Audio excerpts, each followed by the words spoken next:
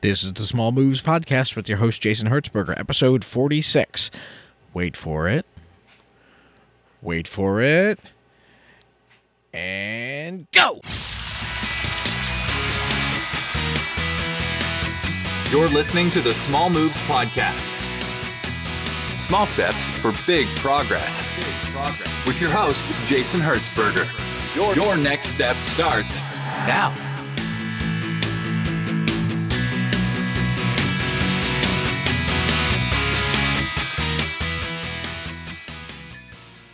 Hey, everybody. Thanks for listening to this episode of the Small Moves Podcast. I'm your host, Jason Hertzberger. I'm really glad that you're here today.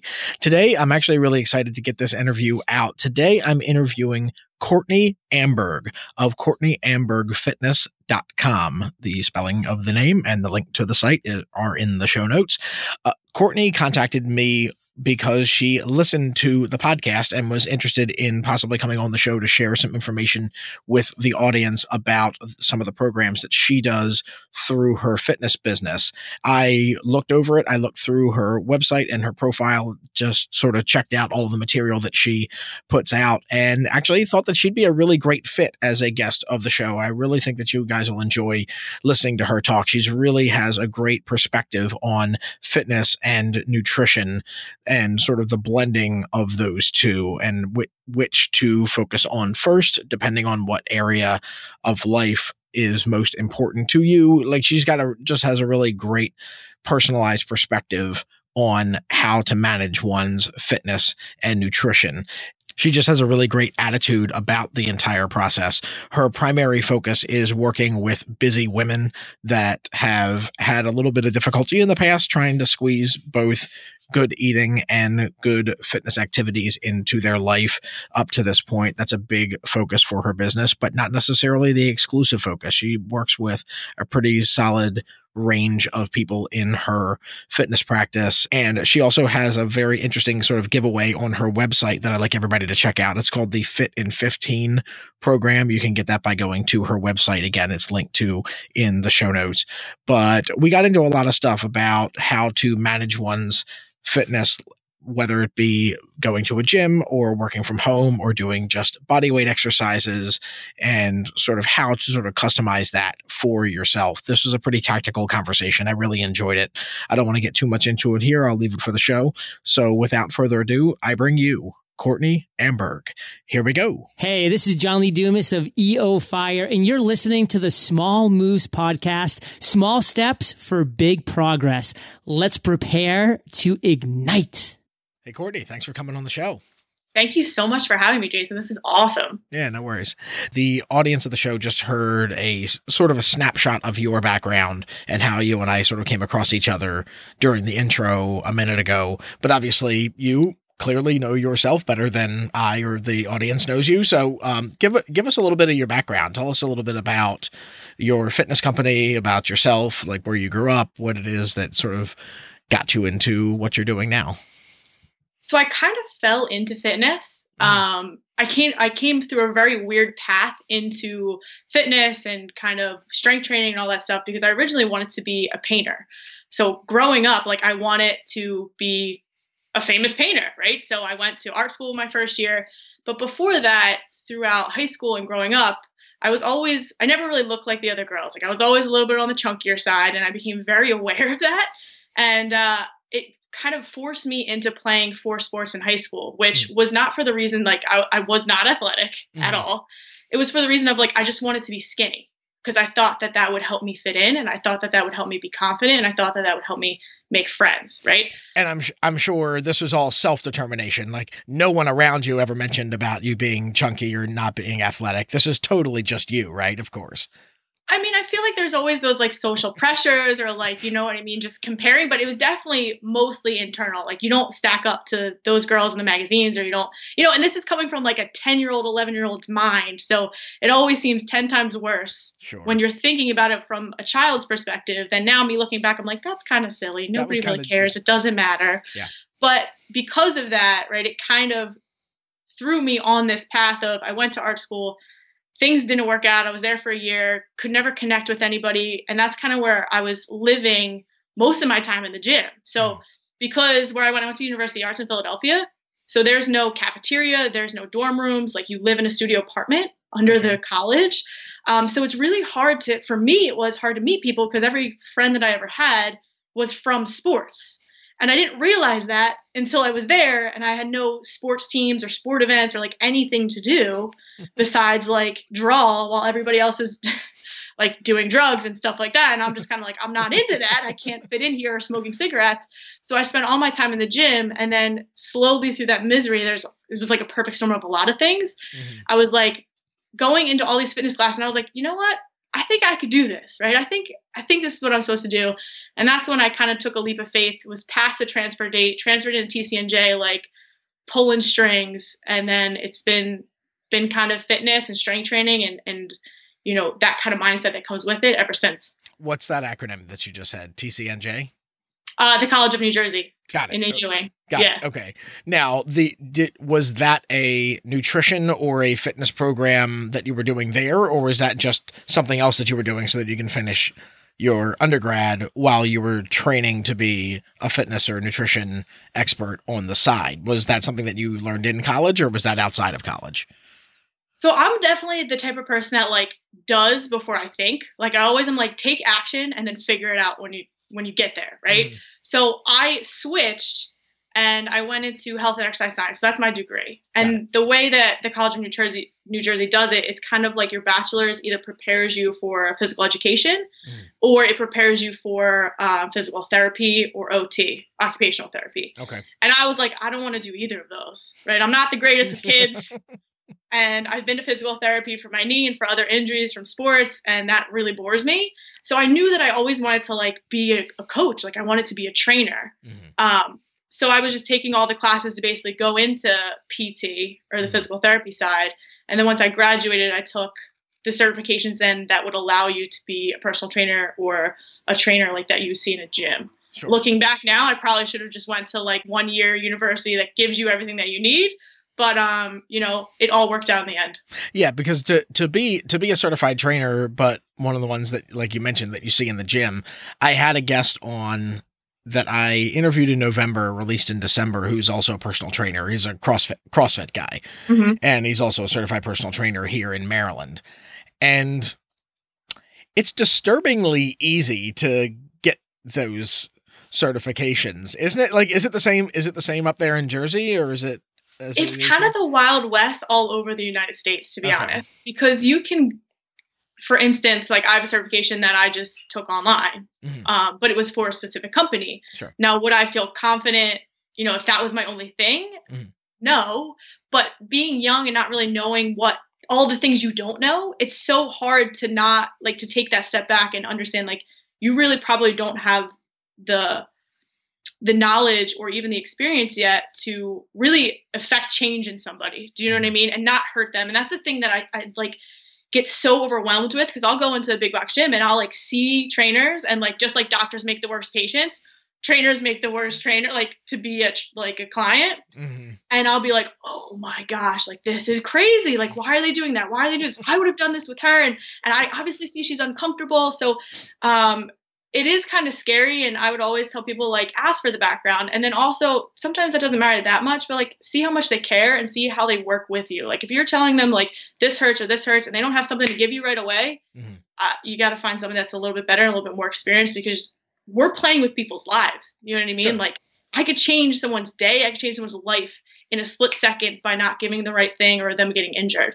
Yeah, I was going to say that, and you affect their lives significantly, both on the good and the bad side. Exactly. Like if I'm, you know, if you're my trainer and I'm telling you that my left shoulder hurts, but you keep drilling it, and you know you work your way over to free weights, and you got me doing bench presses, and I dropped the thing because I just lost, and you weren't listening. Like that's right. That's on my responsibility. Yeah, that's you. That's on you. Yeah, 100%. Yeah, that's funny. Scary. It is scary. I mean, it's a lot of responsibility on your end. Now, my question that I've got for you is, what type of practice do you run? Like, you mentioned that it's sort of the Wild West, which I totally agree with, and that's not necessarily a bad thing. I kind of like the fact that there are different trainers that can do a million different things out there. There's not the one sort of standardized model for personal training. It's like, if you're going to be a personal trainer that is hired by one of the big gyms that everybody knows from around the country, you have to go through this certification from this national organization, and you have to follow this protocol for people that want to lose weight. You have to follow this protocol for people that want to gain weight. And that's it. Like, I like the fact that that's not the way that it is. Like, if I'm looking specifically for bulk and fat loss, I don't care about cardio. If things were systematized, you might not be able to offer me that. Like, that might be what I'm looking for. So how exactly do you work with your clients? Like, do you have a specialization where you're like, this is the type of diet or nutrition plan that I've seen work the most, so this is generally all I recommend. If you don't want that, that's okay? Or are you the type that, and similarly applied to the fitness program, like I do cross, like, perfect example, I love them to death, CrossFit people. I love them to death. Please, God, don't get me wrong, but to a CrossFitter, there is no exercise in the world that's better than CrossFit. So no matter what the science, no matter what the body type, no matter what the history of injury, whatever it is, CrossFit's it. Period. Right. I have a problem with that. Like, I don't like that model. At least that's been my experience. Like, what about me? What about my shoulder? What about my back? What about my body? Doesn't matter. He was like, doesn't matter. Flip the damn tire. I was like, right. Okay. So, like, how exactly do you structure your practice with people? Like, do you do CrossFit? Do you not do, like, how do you? So the way that I look at it, because I completely agree. And I think coming from where we were, because remember, like, exercise was never really a thing not too long ago, right? Yeah. It was just physical movement. And then like the aerobics came in, and then like Jack LaLanne came on the scene. And then it became this thing where it's like, you can only fit in these certain boxes. Yeah. And now I feel like it's starting to evolve, because we're getting a lot of really smart leaders in, the fitness space that are saying, like, and leading from example, like, things need to be individualized. Like, your body is different than someone that maybe looks exactly the same, built exactly the same age, all of that stuff. Yep. But how your body responds to not only food, sleep, recovery, nutrition, exercise is going to be completely different than that next person. And so I kind of take it from that individual stance, where I have built a platform and a program where we talk about nutrition, but it's more of a habit-based thing. So that may be the only box that I kind of fit in. Okay. Is because I do think that there's like some really solid habits that people in general that live really healthy, that are pretty lean, that are happy, do follow. How exactly that pieces together is going to be different for each individual. But that's where I give people the lane, and then together, as an individual and as your coach, we figure out, how do you fit in that lane specifically? Like, how exactly are you going to color in between these lines? So that's kind of the stance that I take. And the only other thing that I really like, I think strength training is super important for everybody. Old, young, women, men, children. Like, being strong and being able to just move your own body weight correctly and move well is so important, not just for like the physical stuff, but for like health and aging, and like being able to carry the groceries in one trip, because nobody likes to take 2 trips, is super important. Yeah, no, that's awesome. The grocery trip thing is a perfect analogy, because I am absolutely that guy, and everybody is like, how many bags? So 12 bags is like, just slide them up to the elbow. I can stack them across the forearms. I can do it. And then you end up, yes, it's 12 bags, but is it 12 bags of cans of cat food where you're trying to go up the steps carrying 150 pounds of beef and gravy and whatever. Or like when you go to the wholesale places, that's the worst. When you have the boxes. And I'm like, I got 2 big boxes. I'm going to figure this out. It's like, we're going to get this up the steps. And they're like 50 pounds a piece. I'm like, but I got it. It's like, damn it, I'm going to do it. And no, and it's just awkward because you can't like hold it right. Yeah. For sure. Because of course, whenever you go to those places, the boxes that are left for them to give you are never square. They're like they're long, weird shaped rectangles with half the side missing, because they're meant as display boxes and not carrying boxes. Oh so God, true. It is. It's awesome. It's awful. Now, how much of your practice would you say, when you're working with an individual client, how much of your practice is focused on the nutrition side versus the fitness side? Do you dig in a lot on the nutrition side, or you touch on it and then focus on the physicality, like that aspect of it? So it comes to like, once again, it's very individualized. So I have some clients that come to me and they've been training for a really long time. I look at their assessment and their videos for like how they move and stuff. And I can see like, you kind of know what you're doing. You're pretty strong already. You have a good base of fitness. So then that's when we're going to really focus on nutrition, right? We're going to hone in on where are you going there, and what little small thing, which is why I really love your podcast, what small thing is going to make the biggest effect, right? The minimum effective dose. Sure. For other people, it might be they're not training at all. So it would not be smart for me to be like, here's a training program where I want you to go back squat and I want you to do all these really complex movements by yourself, right? Because it's an online platform. Sure. And we'll work on nutrition later, right? Yeah. So instead, I'm like, okay, let's once again find one of those small little tweaks we can make in your nutrition and focus on that. And then maybe let's focus on walking more, or maybe every morning you wake up and you do 10 bodyweight squats. It's like very step-by-step approach. I used to be like this hardcore trainer. They used to call me like the assassin at my gym. And I don't understand why, because I'm like so gingerly with people. Like, I want you to feel good throughout this whole entire process. I'm going to push you when you need it.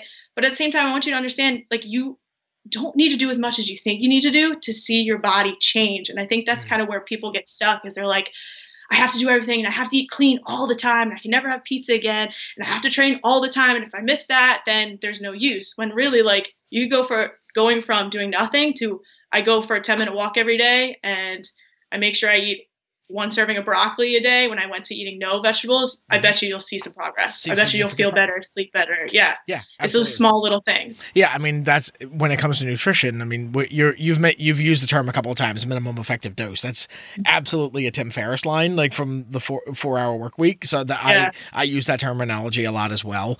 Like that's using that as an example when it comes to fitness. Like my wife and I are members of a gym. I can go to the gym on a regular basis. I don't. I don't have time. I don't, at least I think I don't have time. I'm your typical case. I'm sure I could find time for it if I wanted to. But what I decided to do instead is following, a prescription in another one of his books, was I started doing 2-handed kettlebell swings. That's all I do. That's fantastic. That's literally all I do. Every other day, I do 75 2-handed kettlebell swings. I do a 2 to 3 minute warm up, and then I do 75 kettlebell swings. That's it. That's all I do. That's better than nothing. I've had a dramatic physiological change in a very short period of time just doing that. Like fat burning, fat burning has skyrocketed. Physically, like muscle build has skyrocketed. Like I work out for 6 minutes a day. It takes me 6 minutes every other day to do it. Like, it's nothing. And that's the thing that people don't understand. Like, 6 minutes every other day. Like, you can do that. Like, anybody can do that. Yeah. Right? One piece of broccoli on your plate with every meal. Yeah. You can do that. Yeah. Like, those little things that make huge impacts later. Mm-hmm. Yeah, absolutely. Now, when a client is coming on board with you, somebody that you haven't worked with before, like how do you, since your platform is online, you don't do any, if not, a few just in-person clients. You're really just primarily an online-based platform at the moment, right? Mm-hmm. I do a little bit of both, and I'm transitioning more onto that online platform. Okay. How do you assess somebody that's in California? Like, how do you assess their general level of fitness? Is it a questionnaire? Is it a one-on-one consultation? Like, how do you assess somebody that wants to work with you? So typically we'll go through like 2 calls. The first call will be just kind of like understanding what it is you want and can I help you? Mm-hmm. And then once we kind of figure out if it's a good fit for the both of us, then we'll have a deeper, longer call where I'm talking about all of your nutrition, how are you sleeping, all these different checkpoints that let me know about your health and well-being as a whole. And then from there, there'll be like, it's like a survey almost, or a questionnaire. So it's all the health history. It's like nutritional, like 3-day nutrition journal. And then there's another little like questionnaire where you record yourself doing certain exercises. Okay. So it's like 5 exercises that you're going to do with little videos that kind of cue you, like, this is how it's going to be done. Like, this is how I want you to see it, right? I'll give you an example. And then they'll go ahead and they'll do the exercise. And that lets me know a lot about, their ankle mobility, their hip mobility. This is weak. That's strong. Like, what imbalances are there that I can then go ahead and write them a program. And then obviously during the call and the questionnaire, we'll also talk about, are you starting from nowhere? Like, are you starting from, I haven't done anything? So then that's where we'll put in like, how many days a week are you going to train? And then from there, it kind of snowballs. Gotcha. Now, is there sort of a basic protocol that you try to get someone to with regards to a frequency of working out, or is that also very much individualized, just sort of based on their time and desire? It's very individualized. Ideally, my coach's trainer brain is like 3 to 4 times a week would be like the sweet spot. Mm-hmm. But for some people, I've seen people get great results from training 2 days a week, and then they walk and they try to hit their 10 to 15,000 steps. I've seen people hit great results because they love to train all the time, and I have to rein them back a little bit, and they train 5 days a week. So it's there's like those lanes that we just want to kind of get you a little bit stronger, and how that happens is going to be very dependent on the person and what they're looking for and the time that they have. Got it. Of the clients that you work with, either currently or in the past, how many of them are members of gyms versus, say, either having their home gym, like an equipped home gym, or that just do running / bodyweight exercise stuff? Like if you were working with me, obviously if I have access to a full-on gym where I've got every piece of cardio and free weight equipment that you could ever possibly imagine needing, versus somebody that doesn't have the money for it and doesn't have a barbell in their house. Like, do you work within that? And do you have protocols for people that are kind of like the old Shaun T insanity sort of a model? You know what I mean? Like, like no equipment. It was like no gym, just no equipment, just you, versus the following that same threshold, like the P90X stuff, which is at home, but you need chairs and bands and some bars and pull-up bars and stuff. And then there's the get yourself to the gym where you have everything. Like, what would you say is sort of the breakdown of the people that you've worked with? I would say 2 out of the 20 current clients I have now go to a gym. And they like go to like one of those box gyms where they don't have a trainer there with them. Yeah. So I'll write them a program, once again, depending on how they move and all that good stuff. And then they'll go and they'll push themselves in the gym, and they'll come back and check in with me on, okay, how did this go? And we have like a Google sheet that we go through, and I can see how they're progressing with their weights and stuff. But the other 18, they train from home. I have people that just do body weight. I have people who have, like, my client who's been with me the longest has her whole downstairs is set up. She's got like the cable machine. And as the years have gone on, like, she just gets another little piece of equipment that she really likes. And we have all these toys to now play with in her own personal gym. Nice. So it ranges, and right now I have my boyfriend on a bodyweight program that he's doing here that, takes about 30 minutes because that's all the time that he needs and all the time that he has. Yep. And he's seeing some great results too. Gotcha. Now, for your own fitness, do you have a preference of either of those models for yourself? I love to strength train. Okay. Like, I hate doing cardio. Okay. I absolutely hate doing like metabolic high intensity intervals as well. But there's just something about lifting that I just feel like is not only great for your body, but also great for your mind. Because like, you go into this challenge where you're like, I don't know if I can hit that rep range, but I'm going to try. And if you fail, you understand like it's not that big of a deal. Right. And then somehow that goes over into all the other aspects of your life where you just feel stronger. You feel more confident. You faced failure there and nothing bad happened. So why not try to put yourself out there in the aspects of the life that are more important? So I train about 4 to 5 times a week, and I pretty much do strictly strength training. So I do like an upper or lower body split. And then if I'm feeling a little spunky, I'll do like incline treadmill sprints after my leg days, or I'll do like some rope intervals for like 30 seconds on, 30 seconds off. And then I also play recreational field hockey. So I'm in a women's club. So that's like my cardio. And I play field hockey, and that's my cardio. And then that's it. It's like, have you figured out the annoying side effect of field hockey being like running around scooched over with your shoulders forward while trying to run at your top speed? Like that's something like I'm a father of daughters. I'm a father of 2 daughters. So that's one of those sports that has always, whenever I watch it on the field, I'm like, Like that can't be good for their back. Like it's a similar reaction that I have when I watch little girls doing ballet and just exploding their feet when they're 5 years old. Right. You know, when I see that, I'm like,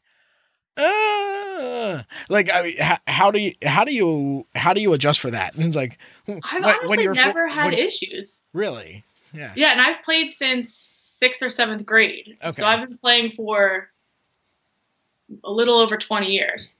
Oh, maybe. Wow. I don't know. Math's terrible, but I'm like really bad at math. But I've been playing for a good amount of time, like a good clip of time.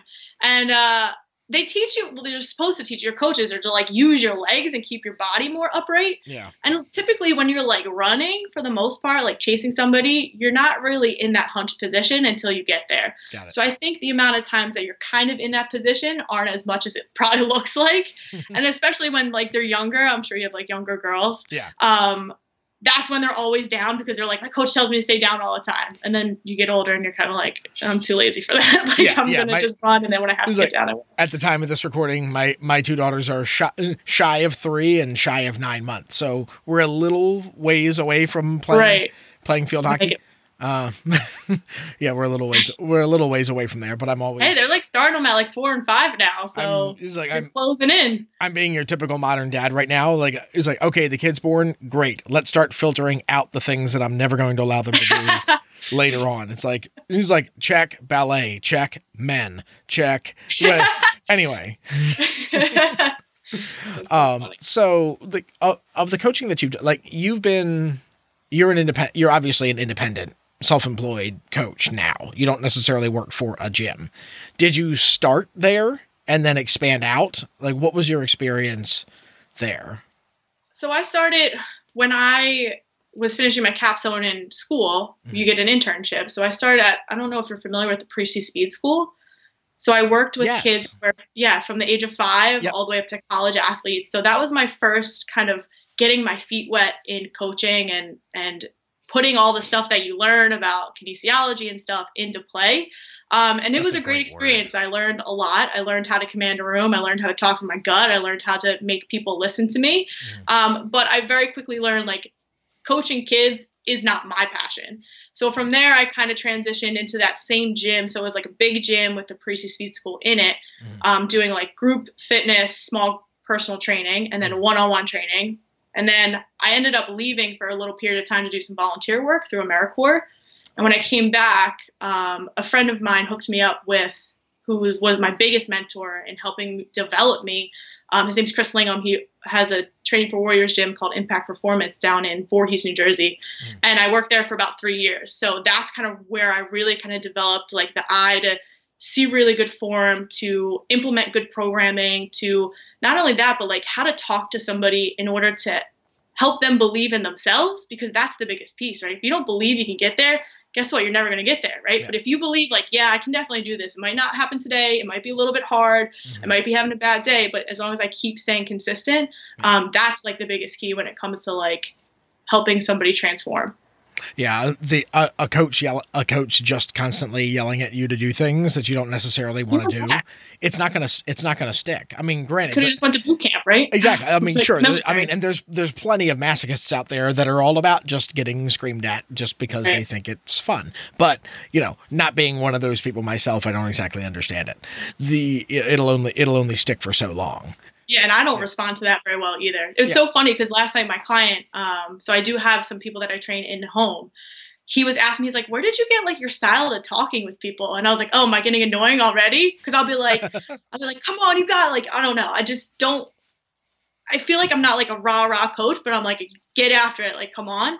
And he's like, no, it's just like very interesting. And I was just like, I've also heard a lot of other coaches talk to their clients. And I'm kind of like, I don't really want to sound like that. Or like, that's kind of annoying. So let me not do that. I'm going to do the opposite. Yeah, that's a great perspective. It's like there's a lot of learning to be had on the negative side. It's like when you see other coaches, or in my case, like in my case, podcasting, I listen to other podcasters, or my like hashtag IRL business, the delivery business that I've got, here, when I see other people that are in that business, it's like, wow, it's not at all hard to be better at this than these people are. Just because, like they in the delivery business, like you see people, it's like if they're going to pick something, like if their client is picking something up or they're going to pick something up, and if you wait, if they're not ready the second that you show up, if you give them the evil eye, like they just kicked your dog or something, like right. Not easy to steal all that people's business. Like it's not hard. Like it's really easy to out-service a lot of people just because. And it's all by those small little things too. Yeah. It's like blunt force trauma isn't necessarily the best strategy, in a lot of cases, Yeah. You said something earlier that I wanted to go back to. You mentioned that you did some work with AmeriCorps. Mm-hmm. Tell me about that experience. Like it was a very unique experience. Tell me more. So I originally went into it because a really good friend of mine from college was doing it. And I love the idea of, obviously I'm in the service business. Like I want to help people. I want to make an impact. And I was kind of still like deciding, like, is fitness my thing? Like, cause I wanted to be a painter. I don't know where to go. So I went down that route, and also with the idea of I would be able to travel and see a lot of the United States, because it's like almost like the domestic Peace Corps. Mm-hmm. And I ended up getting stationed in Perry Point, Maryland, which is funny because every summer in high school, I used to go down. My best friend had like a bay house. So we were literally 5 minutes down the road from where I would spend all my summers in high school. So I was kind of like a little bummed out about that, which I'm sure that kind of colored my experience. But then it just like wasn't the feeling that I particularly wanted to get. Like I thought I'd meet a lot of really like-minded people and we'd go out there and we'd have all this fun. We'd work really hard. But it was just different. But at the same time, those 10 months like taught me so much about myself, and it taught me so much about how to interact with other people and how to be a better leader. Mm-hmm. So, I think it's just like coming into experiences, like expecting the worst sometimes. Sure. And, just being happy with pulling the lessons that you get out of it and like feeling good about when you come out. So we ended up like going all over the place. We were in Maryland, we were in Maine, I did wildland firefighting down in Virginia and North and South Carolina, which was super cool. Wow. So the experiences that I got were pretty awesome. Yeah. That's awesome. Now you said you learned a lot about yourself during that process. Like what's something that you learned that you didn't know before that? So you're like in how AmeriCorps works, you get put into like teams, right? So you get on this team of like 8 to sometimes 12 people, and you have a team leader. And you live together, you breathe together, you eat together, you travel together, you hang out together. It's just 24/7. Like it's almost like the real world on MTV. But instead, you're in like these like khakis and like this really ugly shirt. Yeah, like a really attractive outfit and right, and steel boots. Awesome. And you go and you dig ditches and stuff. Like it's basically kind of what you do, and like scrub mold out of houses. And it brought to my mind a lot of things that I need to do better, like not to fly off the handlebar so much, or not to let someone poke my buttons so hard. And like, it all doesn't really matter that much. Like take a deep breath. We're all in this together. It's not that serious. Tomorrow we're going to get over it. And I think it kind of helped almost like chill me out a little bit, instead of like being so, I don't know if the word's defensive or just thinking that my way is always the best way. Mm-hmm. And I think that also helps translate over into coaching, because you know your body, and my clients know their body way better than I could ever know their body. I might know the science stuff behind it of what's going on, but like if you tell me this isn't working for you, even though all the textbook says that it should be, and like it doesn't feel that way, then you're right. I need to change it. We need to do something different for you. So I think it was another one of those stepping stones into launching me forward and really committing into like fitness and coaching. Got it. Yeah. One of the things that has stood out with me, my wife and I were in the process of actively trying to dramatically downsize and move into like either a tiny house or an RV or something like that. And, we have small kids. And one of the biggest rebuttals that we always get when we mention that to people is like, oh my God, what about the kids? Where are you going to put all their stuff? What are they going to do with their time if they don't have, basically, let me paraphrase their concern is, oh my God, you have kids. What are you going to do with them if you don't have 4,000 square feet full of crap for them to play with all day, all night long?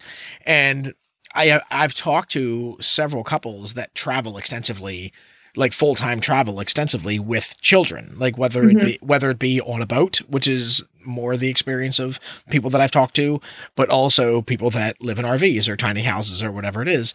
And they're like, you want to know what happens when we have kids living in that situation? They like each other. They read books and then they right. They talk play with about, each other. They play with each other. They don't sit on opposite, the east and west wing of the property, staring at their own iPads. Like they actually do stuff together, because if they don't, then they're bored. But if you if you let them play with each other, or if, God forbid, don't handle your kids with tongs and, you play with your kids, it's amazing. Like, it's amazing how much more fun you can have. But living in close quarters absolutely changes your perspective on human relations. Like, it really does. Like, it does. Yeah. I mean, like, I'm sure, but it feels so much better. It does. It does. There's a great book that I've mentioned a couple of times called, not Sapiens. That's called Tribe, by a author. I've been meaning to pick that up. I keep hearing about that book. It's amazing. It's amazing. I've read it twice. It's amazing. The Sebastian Junger is he's an incredible, I was going to call him an author, but he's also a documentarian. He's done a documentary called Restrepo, which is about the war on terrorism over there, specifically in the town of Restrepo. It was really impactful. It was an amazing stuff. The guy's amazing at generating content. But his book Tribe is it really hits hard. And like the general premise is that at the end of the day, we are evolved primates. We're evolved tree swinging primates. We function in small packs. Like, we function best in small tribes of groups of 150 or less. And when you proactively put yourself into those situations, your level of happiness just skyrockets by eliminating options, not adding them. But yeah, and I'm sure it's similar in the fitness world. It's like, if you come to me, especially if I'm starting from scratch, if you come at me with, it's like, okay, here is like, if you want to increase your fitness, here's how you do it. Go home, throw away everything in all of your kitchen cabinets, never look at it again. Now, come to it's like, you see that gym that's 45 minutes that way? It's a lot better than the one that's 5 minutes from you. So go and join there. $150 a month, but trust me, it's worth it. Now you have to go 5 days a week. That's 45 minutes there, 45 minutes back, plus a half hour to an hour of working out each time, times 5 times a week. Half the time you're there, you're just talking with people and not doing a goddamn thing anyway. But let's assume that you're working. Who the hell has time for that? Like, add it. But yes, I will agree. If I do everything that you just told me to do, I will get fit. But who the hell is going to utilize all those options? Like, it's so many moving parts. It takes is like one flat tire blows up your entire fitness routine. And then the whole thing comes crashing down. But if your system is built around, like with me, like if the system is built around the 44-pound kettlebell that's sitting on the floor right next to me, and that's the extent of it, pretty hard to screw that up. Like, short of a house fire. Like, short of a house fire. It's and then if you have a steel one, it'll still probably make it through the house fire. Exactly. It'll survive, so it'll be fine. Yeah. I mean, that kind of brings up, like, almost the shiny ball syndrome. I know sometimes that happens in, like, business, but it's the same thing in, like, a client or fitness, where it's like they go to a gym for a little bit, or they follow this program and they only give it a couple weeks, and then they like jump to this other one, and then they jump to this other one, because there's so many options out there. And I just feel like there's the other, like, fun factor. Number one, what's going to be the simplest and easiest for you to do? I would never recommend driving 45 minutes to a gym, because the one day you don't go is going to turn into another day you don't go. It turns into another day you don't go. Yep. And instead, just find the one that, like, number one is easiest and simplest to do. And number two is fun. Like, you need to enjoy it. You need to have fun. There needs to be something that's pulling you, not pushing you there, right? Yeah. Oh, I got to get there because my friend's going to be there, or I love that coach, or like, that's where I go and I feel great and I always feel better when I come out, instead of like, man, this sucks. I got to drive 45 minutes, or I have to do this. So it's those like little tiny things that always are going to be better, because you can do it more consistently. Yeah, and not to mention for us who live in the Northeast or the Mid-Atlantic, God forbid the Pacific Northwest. It's like you'll be going to the gym you join the gym in the summer, you're doing really, really well, and then October hits, November hits. damn, I've got to add 3, 4, 5 layers. So to drive 45 minutes. So to work out. And then you got to take all the snow off your car, and then you got to warm it up. Yeah, it's terrible. I hate it. No, absolutely. It doesn't happen. Or it'll happen for a short time, and you're like, oh my God, that was torture. I'm not doing that again. And as you break the routine, and then you're done. Because that's happened to me so many times. Just all it takes is a very small tweak in the routine, and you're done. I was doing hot yoga for a while, and then I got dreadfully sick. I got a really, really nasty cold, or borderline flu symptoms cold that would last for, a week and a half to 2 weeks. During that time, I didn't go to hot yoga. Never went again. Went again. I was loving it beforehand. I don't know why I didn't go again, but the routine was broken. The shiny stuff got rubbed off, and I'm like, I don't want to go. Let me do something else. Yeah. And right.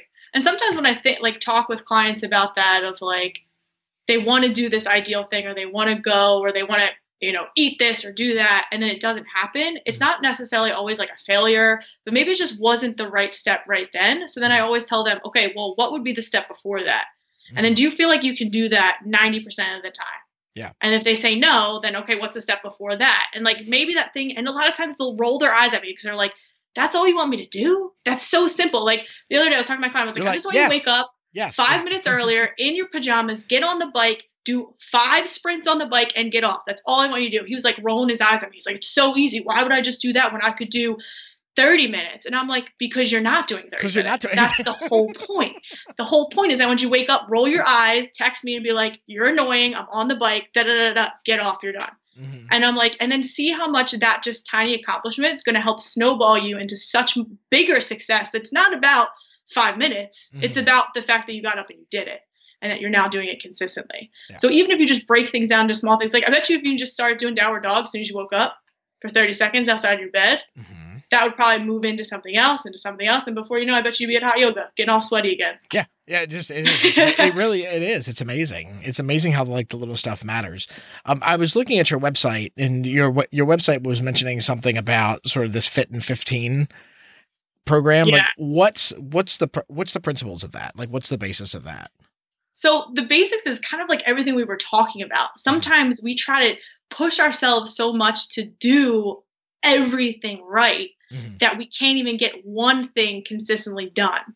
So I know people are really short on time. I know people don't always like to go to the gym, whether it's because they don't feel like they know what they're doing, or they feel like people are judging them, or because they're like, I don't know how to use that piece of equipment, or I don't know where to stand or where to go, or whatever it is.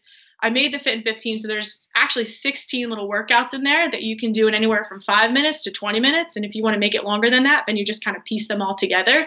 But it's a lot of things where it's either body weight, or it's just you need one kettlebell, or you need one band, or you need one dumbbell. And you can get an incredible workout that's going to not only help you burn fat and build muscle, feel really good, but in way less time than probably 60 minutes of just kind of putzing around the gym, not really knowing what you're doing or where you're going, or feeling unconfident, uncomfortable there. Sure. So created that and put that together, and people are really loving it. People are really responding to it. And that program, that's a giveaway on your website. That's not necessarily a one-on-one coaching thing, right? Nope. So if people go to CourtneyAmburgFitness.com, they can sign up right there, and it'll get sent right into their email box, and they can start getting their workouts in. Awesome. Yeah, I'll definitely link to that in the show notes.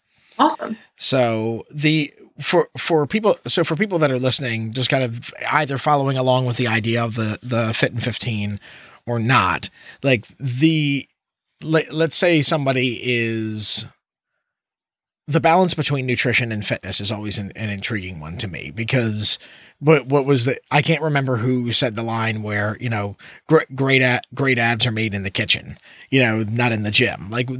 When it comes to sort of that balance between fitness and nutrition, where would you say, if someone's starting from scratch, where would you recommend they start? Assuming they're not working out at all, let's paint a typical picture of a, late 20s to early 40s typical guy or girl that was, look at you not doing what you do for a living. It's you were active through middle school, high school, doing some social, like not really had the opportunity to do sports in college because, since you weren't on the scholarship roll for the football team or the golf team or the swim team, whatever it is, since there was none of that because you weren't good enough to do that at that level, right. Well, then the sports just kind of fell off. Like for somebody that sort of fits that role, they get out of college and they get a desk job where they're sitting down 10 hours a day and then driving 45 minutes each way. So another hour and a half of sitting down every day.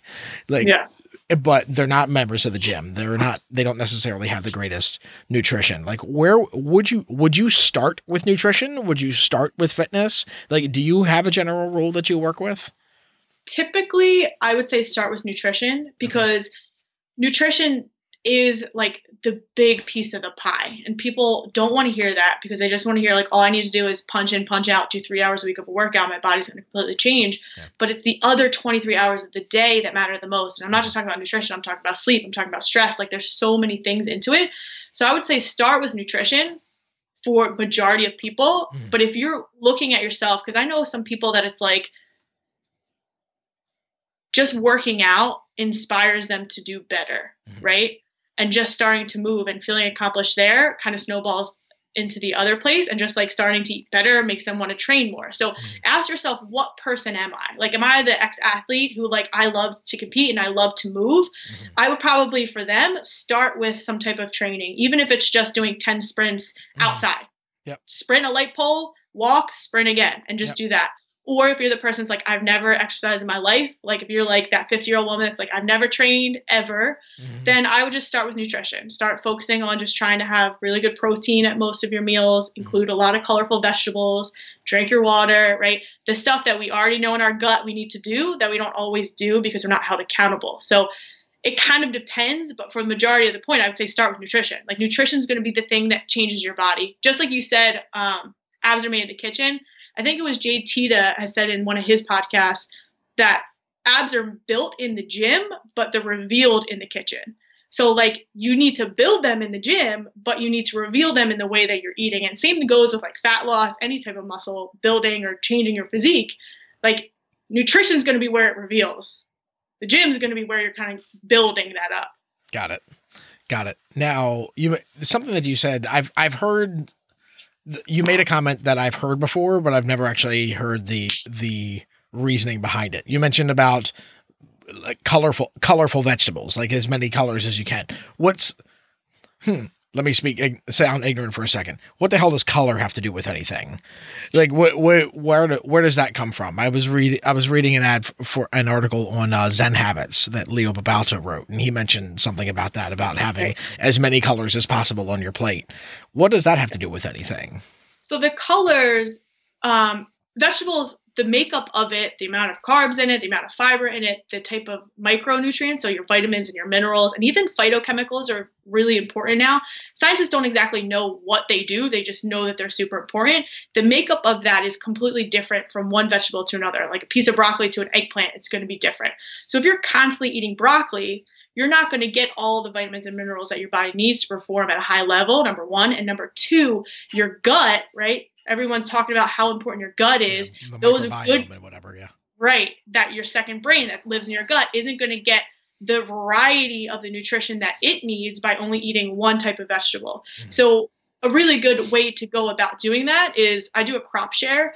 So we get like the little individual share and it's seasonal. So we go there, we don't know what we're getting, but it's fresh, it's seasonal, and it's organic. So we don't have any other option but to eat bok choy when bok choy is like blooming and there's no other vegetables. Sure. And then the next week it might just be broccoli and then we have to eat broccoli. So that way you're getting a variety. So switching it up or even just thinking about that quote, right? Or that hot phrase of getting as many colors as you can get in your plate is going to make a huge difference to how your body performs and your gut health as well, which is huge with fat loss, with muscle building, with energy, with sleep, with everything.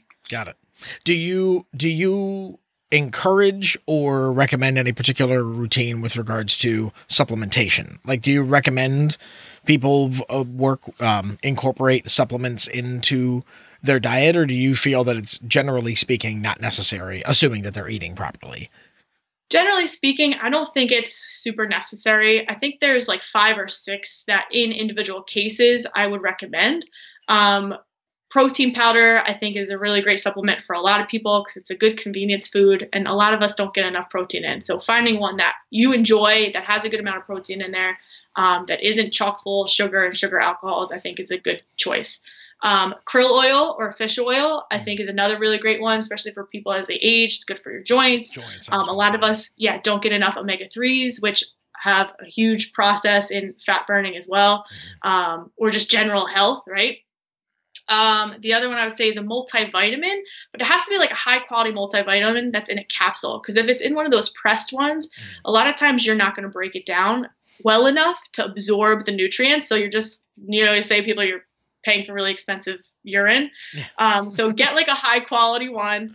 And then the other thing that I've been taking recently, because I'm not a supplement person, like I don't want people to like think that there's a magic thing that's going to change them, because there isn't. There's these little things that'll help.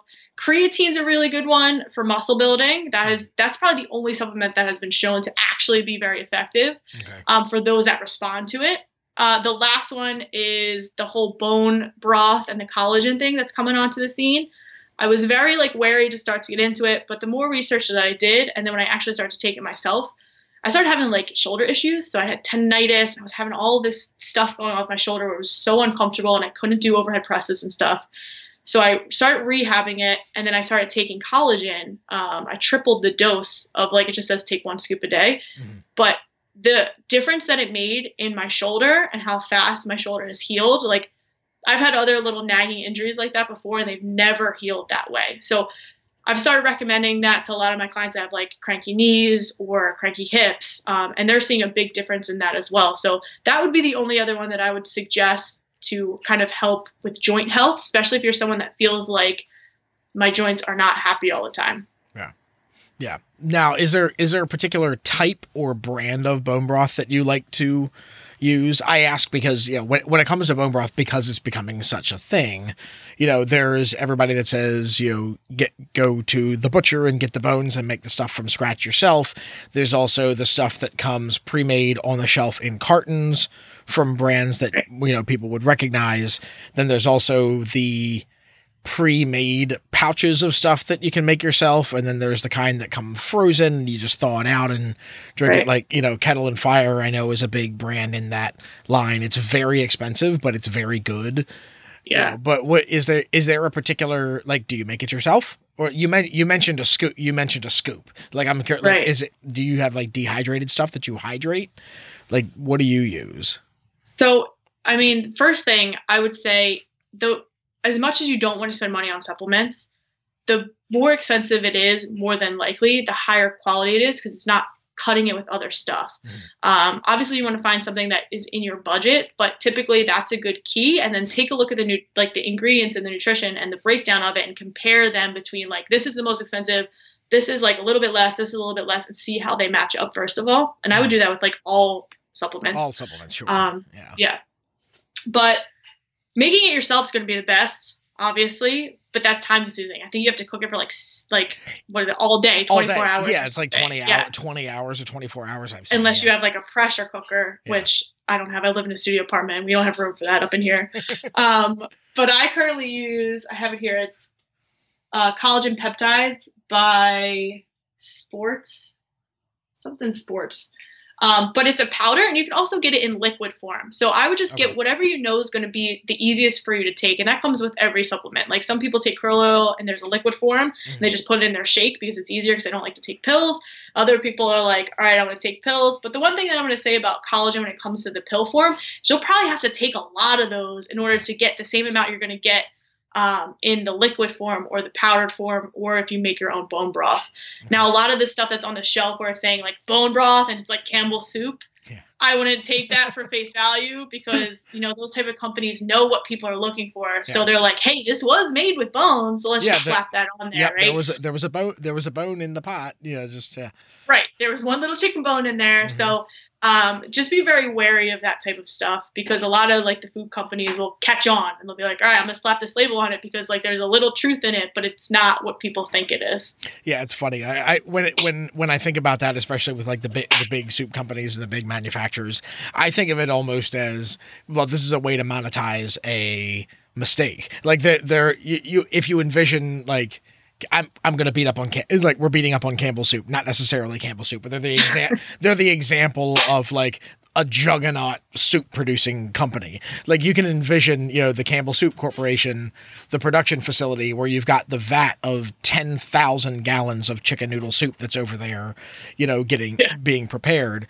And after it's done being prepared, they sift out all of the stuff that was in it, and they accidentally discover, oh, oops, there was a whole chicken that's made its way into this one batch. And you can see like some middle-level manager being like, ding, wait, this batch is bone broth. Yes. It's going to be $2 more. Here we go. It's going to be $2 more per can forever. Yeah. I'm like, oh my God, I'm a genius now. Yeah. No, that happens a lot in the food kind of industry. Not that they're out to get us, but like they got to make their money too. You know what I mean? Yeah. They know we want to be healthy. Yeah. So it's like I think that's a solid place for us to wrap up. Is there anything else that you want to make sure that the audience hears about stuff that you're doing, that you're working on? I know that you mentioned there was a challenge that you put out in January. What were the details of that, and are you doing that again anytime in the near future? So I've been running, it's called the 8-week nutrition course. So it's a coaching course, but it kind of runs through on the membership site. Every week opens up a new module, and we talk about like habits. So it's not about like diets. It's not about, I'm giving you a meal plan. It's literally about what we talked about earlier. Here's the lane that I want you to be in. And then together, let's figure out how we can incorporate that into your life, so that you can continue to see success moving forward, right? This isn't something you go on or off, but this then becomes something that's part of what you just do that makes you feel good and that gets you results. So that 8-week, you can learn a little bit more on my website as well at it's Courtney Amburg Fitness.com, and my last name's Amburg. And that, as soon as I get a good group of that, we roll with it. So as long as I get about 10 people in there, we rock and roll, because I want people to get to know each other, be accountable, and be in that community together, going through each week. Everybody's on the same page. And that's an 8-week program. Yep. 8 weeks program. Cool. Yeah. Awesome. All right. Now, if people want to catch up with you any other way, what's the best way to find you? There's your website, obviously. There's like CourtneyAmburgFitness.com. And do you have a Twitter? Do you have a Facebook community that you... I'm like the worst at Twitter. I don't know. I can't get on the bandwagon. I'm one of those like millennials that is terrible at technology, like really just cannot get it together. But I'm on Instagram at Courtney Amburg, and then I'm also on Facebook, the only two I can figure out right now, at Courtney Amburg Fitness on Facebook. So if you just put that in the search bar, it'll pop up. And I share like a lot of tips and stuff and infographics and mindset stuff there. Awesome.